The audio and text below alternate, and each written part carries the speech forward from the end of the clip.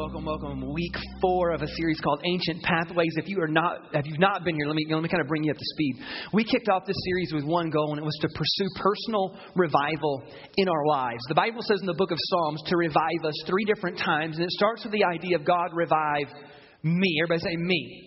It always starts with you. Before it spills out, it has to start in one person in their heart, God doing a work in them. But then the next time it says revive us. Everybody say us. Yeah, then it has a spillover effect, because here's what I know. Men, let me explain this to you. Like when you have revival in your life, it's gonna affect your wife. It's gonna affect your children. When it's in your life, I guarantee you it'll spill out into your entire home, because God is just kind of giving you that thing. It just happens. I've seen it happen where kids have a personal revival, and then it spills over, begins to affect and influence their children. It just has a spillover effect, even into the lives of your neighbors and your friends and your coworkers. And then the last time the Bible says in the book of Psalms to revive, it says, revive thy work. And you see this progression of God starting with an individual, it's spilling over into a group and a community, and then it affecting the kingdom of God. And that's what we're pursuing, is as we look at the ancient pathways, we're saying, God, can you revive us again? Last week we talked about reviving us in the realm of healing. Healing is a thing throughout the Bible and throughout Scripture, through the life of Jesus, throughout the life of the early apostles, and throughout history during times of revival. God kind of revived the gift of healing. And so if you were not here last week, please go get a copy of that CD. I want to encourage you that God still heals today. Can I get an amen out there? I just believe He does. And so anyway, today we are going to go down a new pathway. Today I want to talk to you about a revival that is referred to as the Layman's revival. How many of you have ever heard of this before? Okay, I didn't think so. It's something that's happened back in the 1800s in America, and it may be the most influential revival that's ever happened in America when you look at the overall total results. And I cannot wait to share it with you today. So let's pray before we begin. Please bow your heads with me. Dear God, we pray. Speak to us this morning. Let the Scriptures speak. Let our hearts be stirred. Let our faith be challenged. Lord God, let us walk out of this place different than the way we walked in, God. Do something in us today. Father, we pray and ask these things in Jesus' name. We all said? So in 1857, in Manhattan, there's this little church on Fulton Street that's gone into just decline. If I had time to do a big history lesson, which would bore you to tears, you would see that the nation over the last 100 years had gone into kind of decline. Economic decline, spiritual decline, moral decline. Decline is just decline, right? And so they had come to a point where they're looking at their church and attendance is down and things aren't good. And so the pastor has this idea. They're like, hey, you know what? Let's get somebody that can maybe do some outreach, some evangelism, something in the community. We need to get out beyond the 4 walls of the church. And so they hire this guy named Joseph Lanphier. I don't think they hired him. I asked him to do this. He was a business guy working in Manhattan. They said, hey, we want you to do something. We don't know what it is, but we want you to do something in the community to kind of stir up people, to draw people back to church. We put you in charge of that. And so Joseph has no theological training. He's not a preacher. He's a business guy. He looks around Manhattan. He prays and he thinks and he prays and he thinks. And he's like, God, I don't know what to do. And so, but he notices something. You know what people do every day? Right in the middle of their work day, you know what they do? They eat. That's important. They eat. They take a lunch break. And he goes, here's what I'm going to do. I'm going to do a prayer meeting on my lunch break. And so he literally printed out 20,000 flyers. And he spread them out all throughout Manhattan with one goal. I want to get as many people as I can to come to a Monday prayer meeting at lunchtime. And so 20,000 flyers all throughout the city. He shows up on the day of this meeting. I think it was October 21st. I think it was. It was something like that. And he shows up and 20,000 flyers. You might know how many people showed up? 6.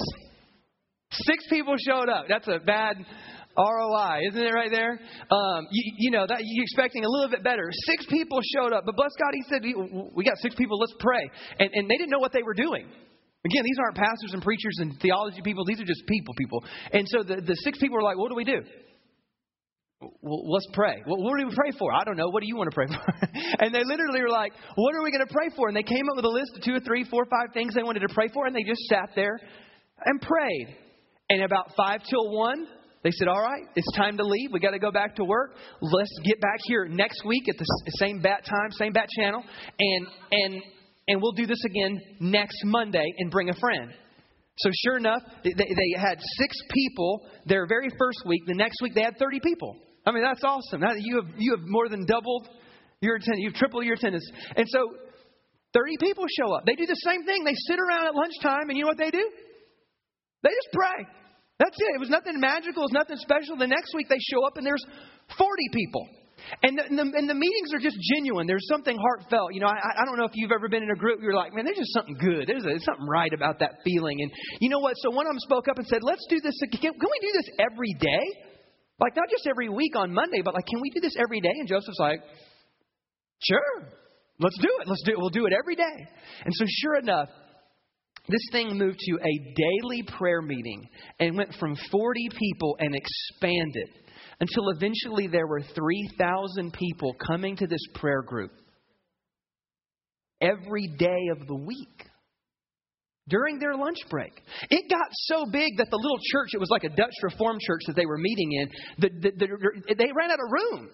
And so they literally went across the street to the YMCA and were filling up both the church and the YMCA. This thing just got bigger and bigger and bigger. And not only that, they started spreading. They ran out of room there. So they started spreading to every church in the neighborhood. And literally all the churches in Manhattan were being filled every day at lunch. This thing broke open so wide. So many people were attending. It not only spread from Manhattan. This thing caught so much wind and so much fire. They started doing these because business people travel.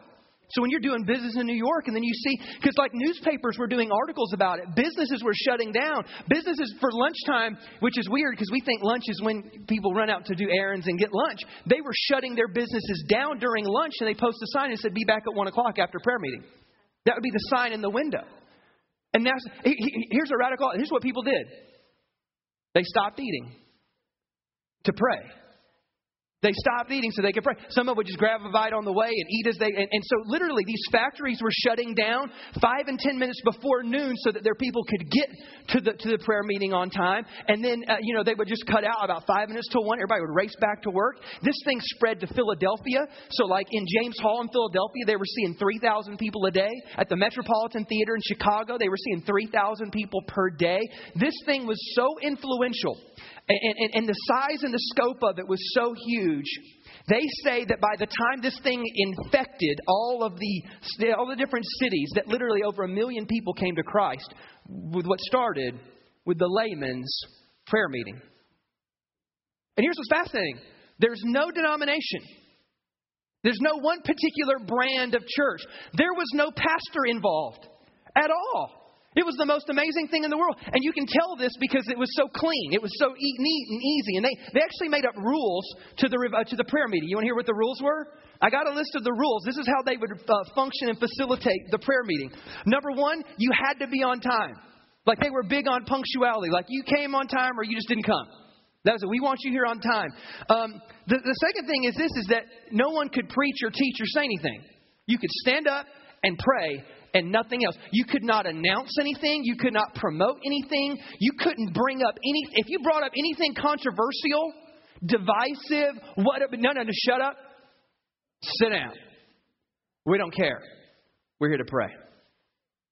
Like, what if we had that attitude? It wasn't about these questions and these ideas and, well, what about this and the... No. Let's just pray. That might be the most potent thing that we could... Let's just pray. Let's just seek God to do something amazing. And so, literally, and I've actually heard some of the prayer requests. What they would do is they would open up a meeting with a hymn and a scripture reading.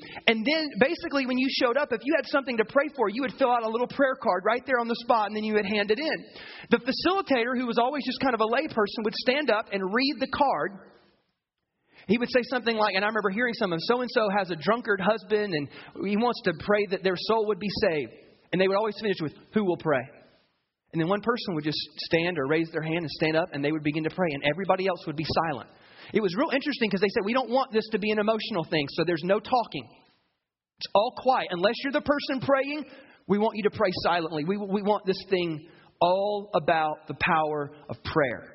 And so they just had these rules. You had to leave at 5 minutes till 1 o'clock.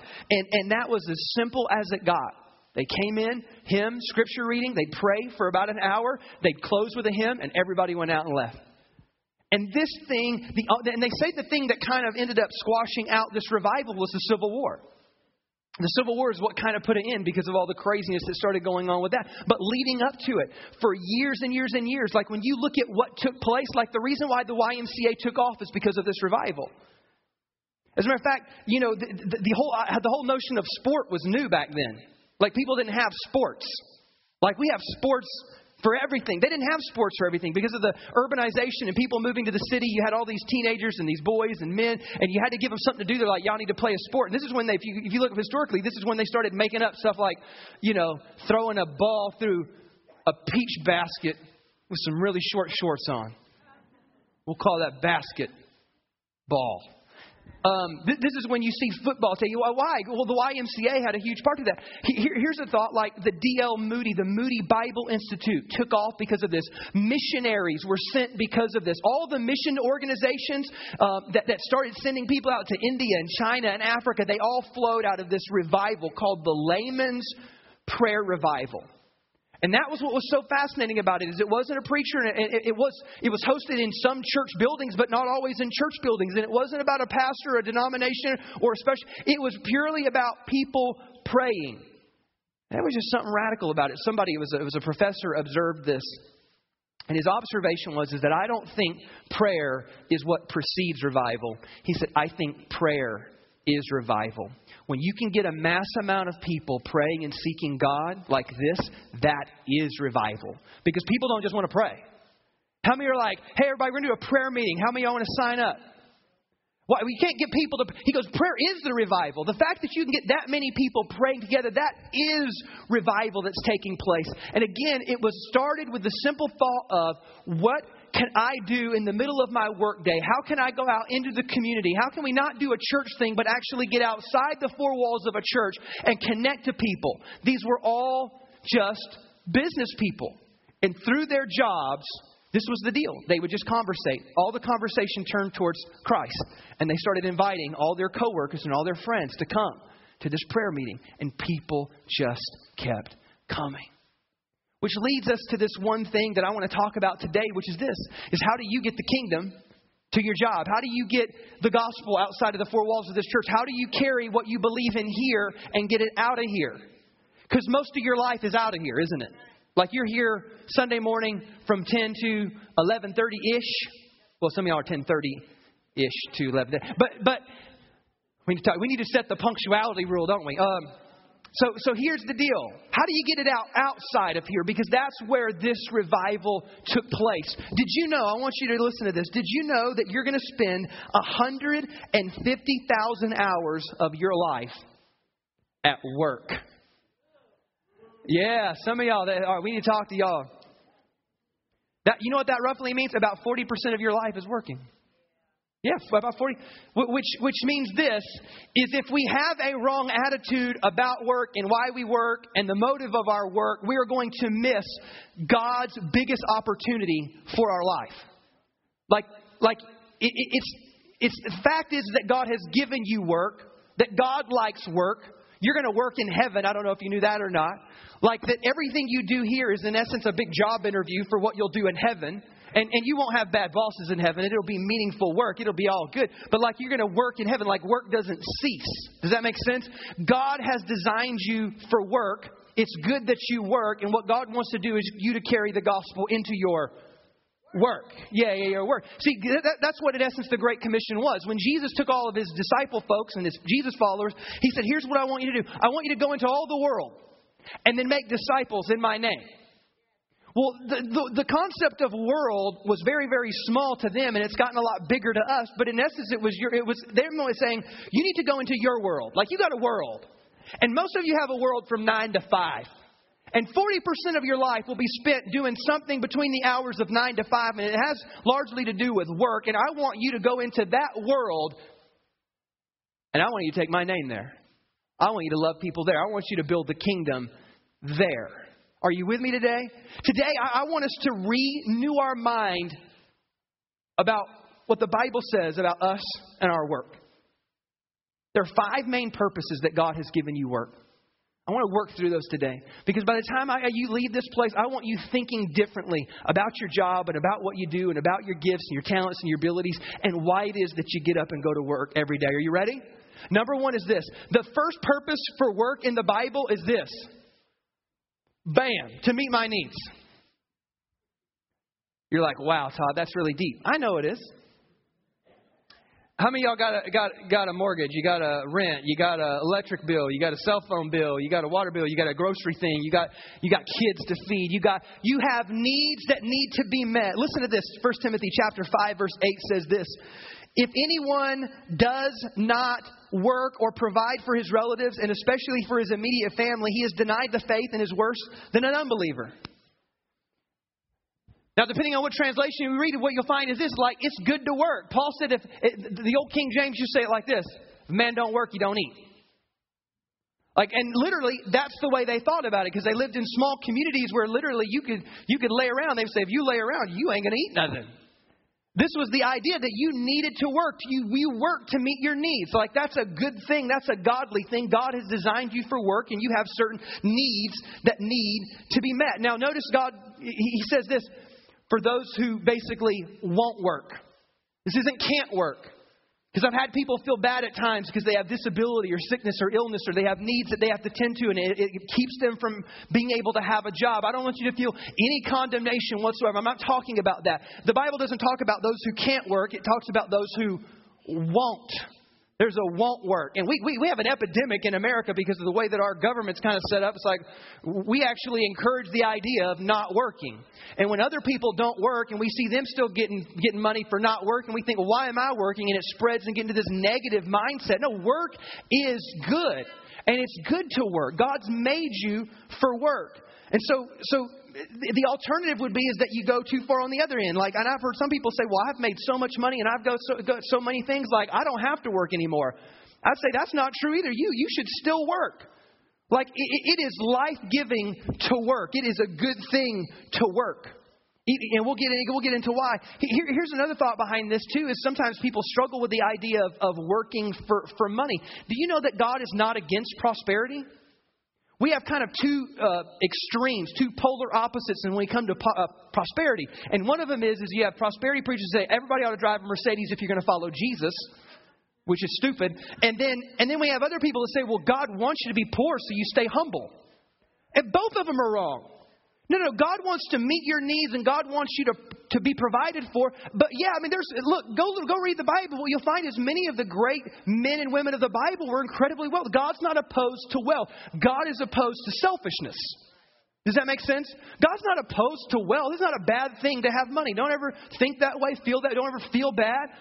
The question is, what do you do with the wealth that God's given you? But He's not against prosperity. He's against self-centeredness. He's not against having. He's against being greedy. And making sure that we have a biblical worldview to say, it is good to work. It is good to be able to meet my own needs and to provide for my own future, my own family. That is a good thing. Everybody say, all right. Number two is this, though. We're going to get to the deeper levels of why we work. Y'all knew we got to pay bills. Number two is this. It's to express my talents. You're hardwired by your Creator. You got certain genes and genetics.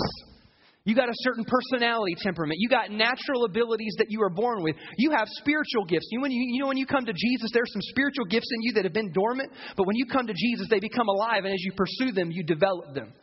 And God's given you these spiritual gifts, these abilities, these talents. God has given it all to you. And He wants you to use that. That's how you bring glory to God. Some of you guys wow me with how smart you are. Some of you guys are mechanical. And I love the mechanical dudes because they see the world differently. And God didn't give me that way. Some of you are compassionate, though. Some of you have incredible gifts of compassion, like the things that you could do in a hospital or with hospice and loving people and helping people. I could never do that. There's so many things that I can't. Some of you are gifted, whether it's at musical things or whether it's math or with your words or whatever. God has blessed you. God has given you incredible talents. Now listen to this. 1 Peter 4:10. Each of you has been blessed with one of God's many wonderful gifts to be used in the service of others. So use your gift well. God gave you talents and abilities. You need to express those. As a matter of fact, I think God cares really more about the meaning of your work than the money of your work. Does that make sense? Like meaning matters more than money. As a matter of fact, let me go so far as to say this. If you're in a job that you feel like lacks meaning and has no meaning, you need to pursue another job then. If you hate your job, loathe your job, detest your job, feel like there's an immoral tension with your job, quit your job. Now, I'm not saying do it foolishly, but you may need to find a different job and occupation. There's nothing wrong with that. But find meaning in your work and do it for the glory of God. Somebody say, all right. Think about the Apostle Paul. The Apostle Paul lives a life being a missionary. He builds tents on the side to make ends meet. But this is what he says at the end of his life. He goes, I finished the race. I fought the good fight. I've run my course. You know what he's saying? I actually did what I was put on this earth to do.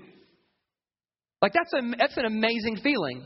To know I'm right in the middle of my purpose that God's given me. You know, Jesus, when he was 12 years old, he shows up at a temple. He starts talking with the different scholars and teachers and rabbis there. And his parents lose him, which is kind of a bad thing. Don't lose your 12-year-old.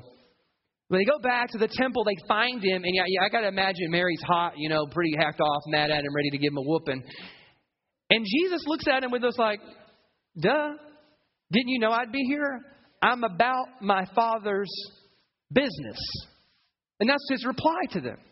Didn't you know I'm going to be 12 years old?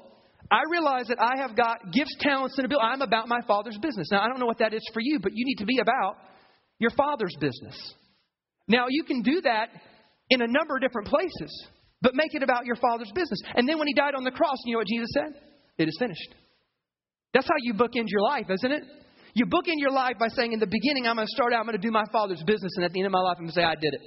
I've run the race. I've finished the course. It is finished. I took all the talents and abilities and spiritual gifts and the intellect and the work. I did it all. Number 3 is this. This is an interesting one. Number 3 is this, to grow my character. Ecclesiastes, Solomon says this. Ecclesiastes is fascinating. He says, you spend your life working, laboring, and what do you have to show for it? I'm going to tell you what you have to show for it. You have your character to show for it. Do you know that God is constantly working on your character? That your job is a test of your character, isn't it? Just to see if you show up on time. It's a test of character. To see if you'll do your job to the utmost of your ability. It's a test of character. To see how well, what kind of attitude, how will you treat other people? Will you operate with integrity? Will you operate with honesty? Here's what character is. Character is the ability to do what is right, no matter what the circumstances. And see, listen to these scriptures here. Now listen to the end. Matthew chapter 5, verse 21 says this, well done, you good and faithful servant. You've been faithful with a few things. I will put you in charge of many things. You see that? So this is a test. This is the job interview right here. What you're doing on planet Earth. How you manage your time. How you manage your job. How you manage your finances. It's all a test to see how can God reward you in the life to come. And so everything's kind of being measured and calculated and watched and approved. And that's how we look at this thing. God has put you in opportunities to see what kind of character will she have? What kind of integrity will he have? Because while you're working on your job, know this, God's working on you. He's working on you. The most important thing that you bring home from your job is not your paycheck. It's your character. What are you bringing home?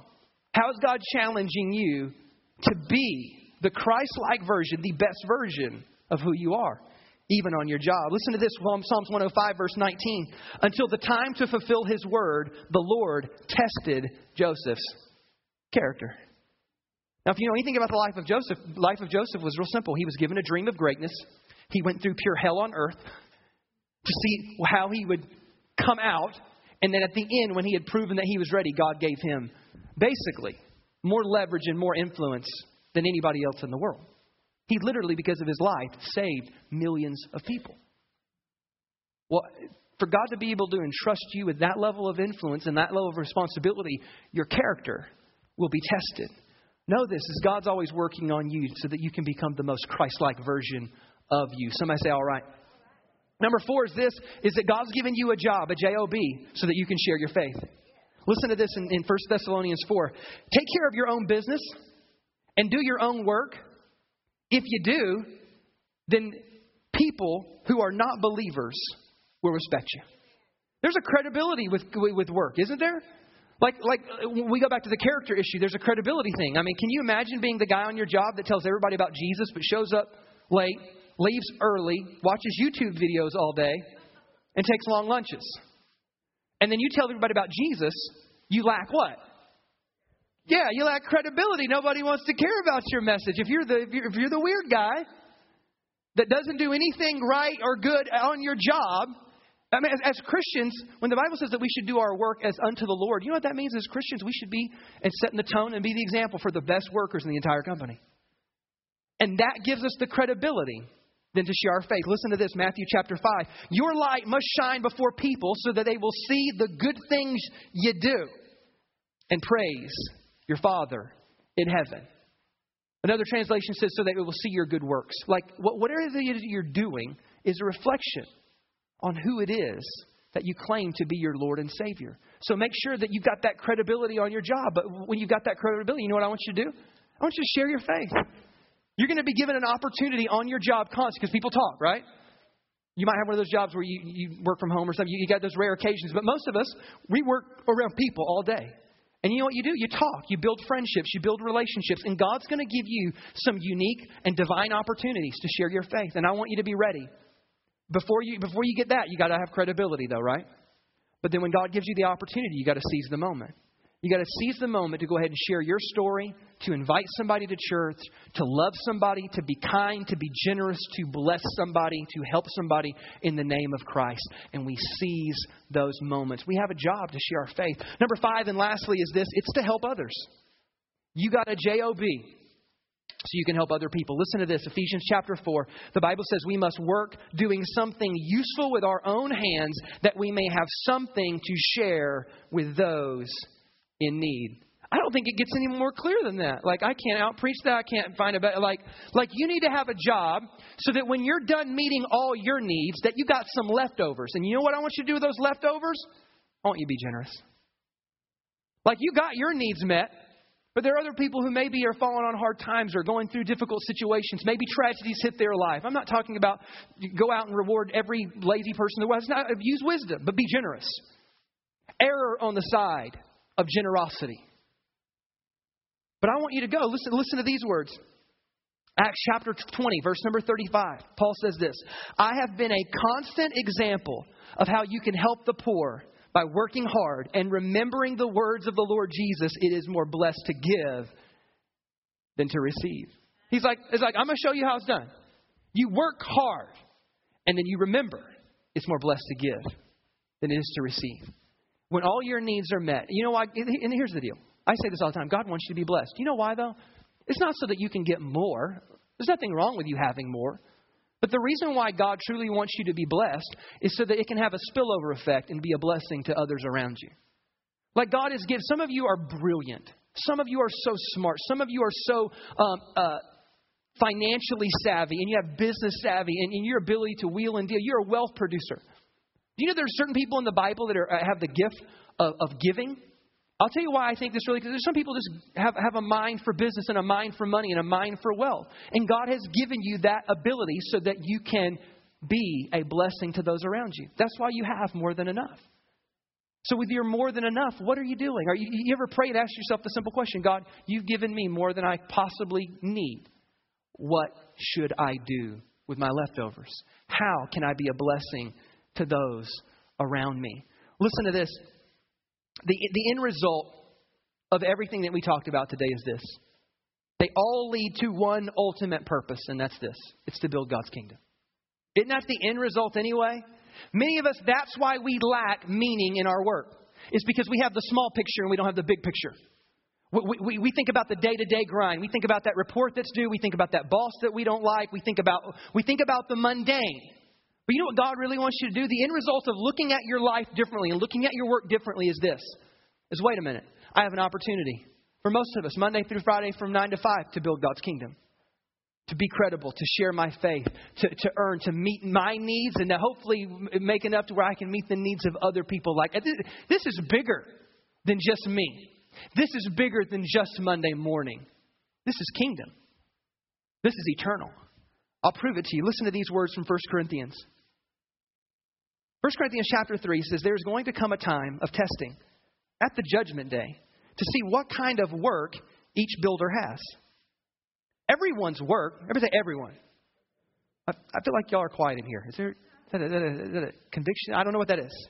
I'll let you figure that out. Everyone's work will be put through the fire to see whether or not it keeps its value.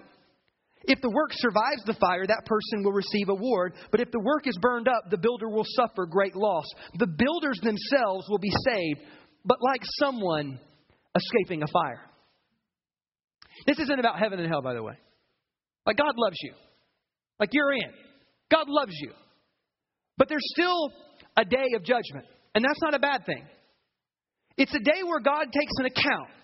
He says, how did you handle your job? How did you handle your character? How did you handle your finances? How did you handle the opportunities and the responsibility and the influence that I gave you? And all the things that we did in this life, all of our works kind of go through the furnace to see, do they last? Do they measure up, or do they kind of wilt away?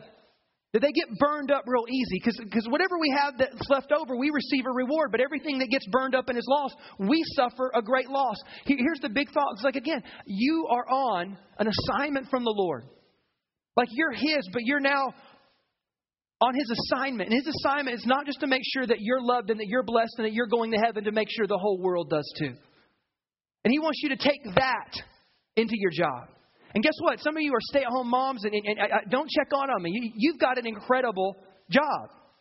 Like, my wife is a stay-at-home mom with 3 kids. That is an enormous job. That is a taxing job. That is an incredible job. But what an incredible influence.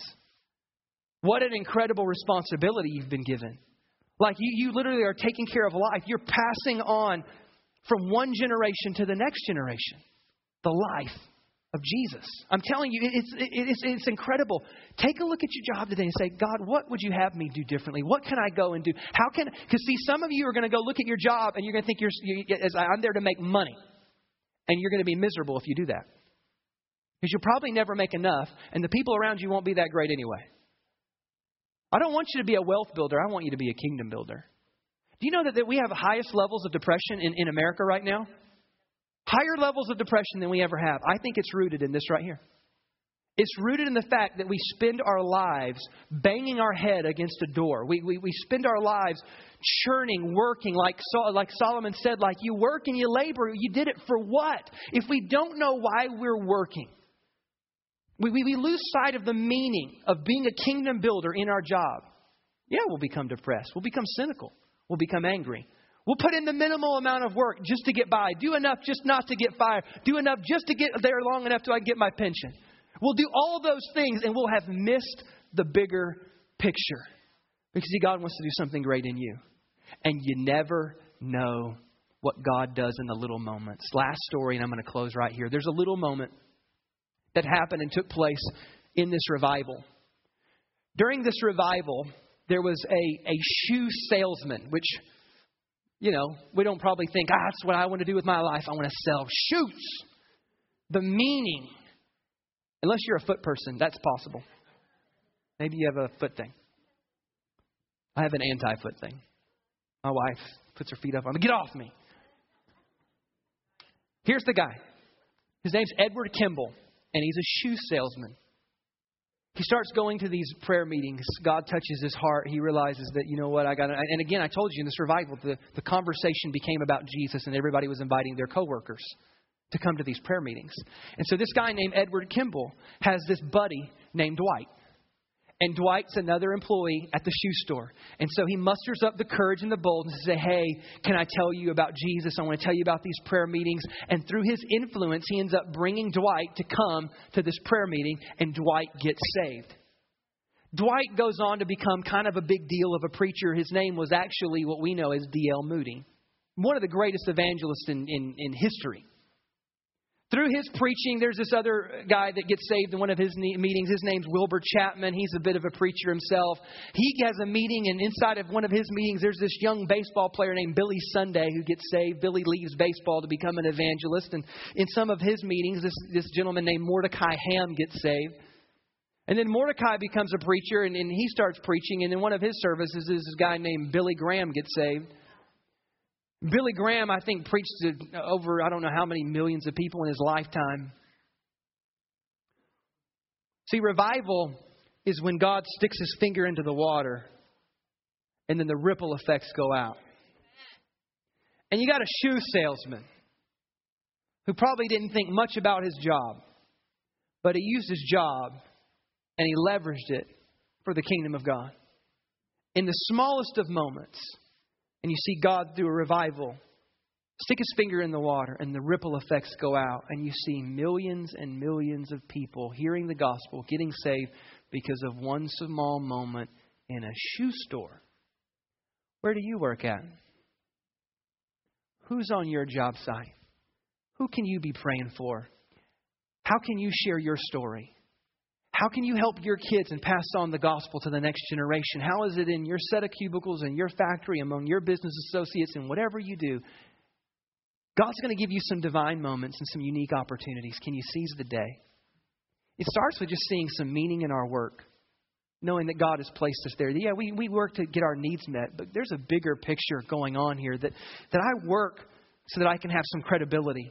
I have character so that my voice can be heard, so that when the right moment presents itself, I can speak words of life, whether that's a simple invitation to church or sharing somebody my story of how God has rescued me. And in those small little moments, God does big things, and the ripple effect goes out. Let's pray this morning and ask God, dear Lord, how is it that we can look at our work differently?